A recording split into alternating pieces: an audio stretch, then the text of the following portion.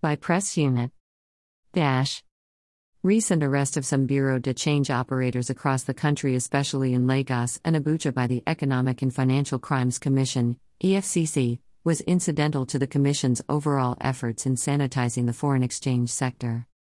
The Commission's Director of Operations, Abdul Karim Chakal, stated this on Monday, November 14, 2022, while fielding questions on Good Morning Nigeria, a breakfast program on the network service of the Nigeria Television Authority, NTA.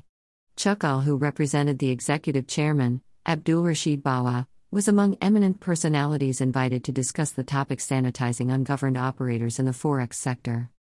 According to him, EFCC's arrest of BDC operators and currency speculators in the parallel market was not indiscriminate but a product of intelligence.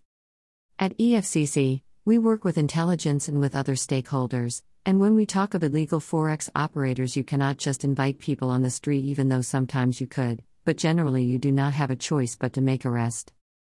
He stressed that the Commission considers foreign exchange malpractice as an economic crime against the Nigerian state, adding that the Commission as far back as 2016 established a full-fledged section known as Foreign Exchange Malpractices Section and for over 10 years maintained visible presence at all airports in the country to checkmate incidences of bulk cash movement outside Nigeria, which is another aspect of this menace.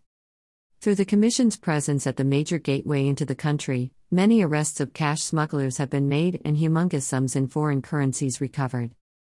Some were arrested with excess of $6 million, 6 million United States dollars, others with $2 million, 2 million United States dollars, and we know that these huge sums were not meant to be used in buying goods but stolen monies being laundered out of the country, he said.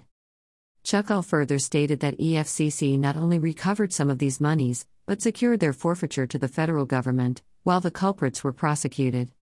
He emphasized the need for active interagency and stakeholders' collaboration, pointing out that many of the over 6,000 registered BDCs do not belong to the Association of Bureau de Change Operators of Nigeria and therefore out of the orbit of regulators. The CBN guidelines are clear regarding returns by BDCs, but how many of them do this, he asked.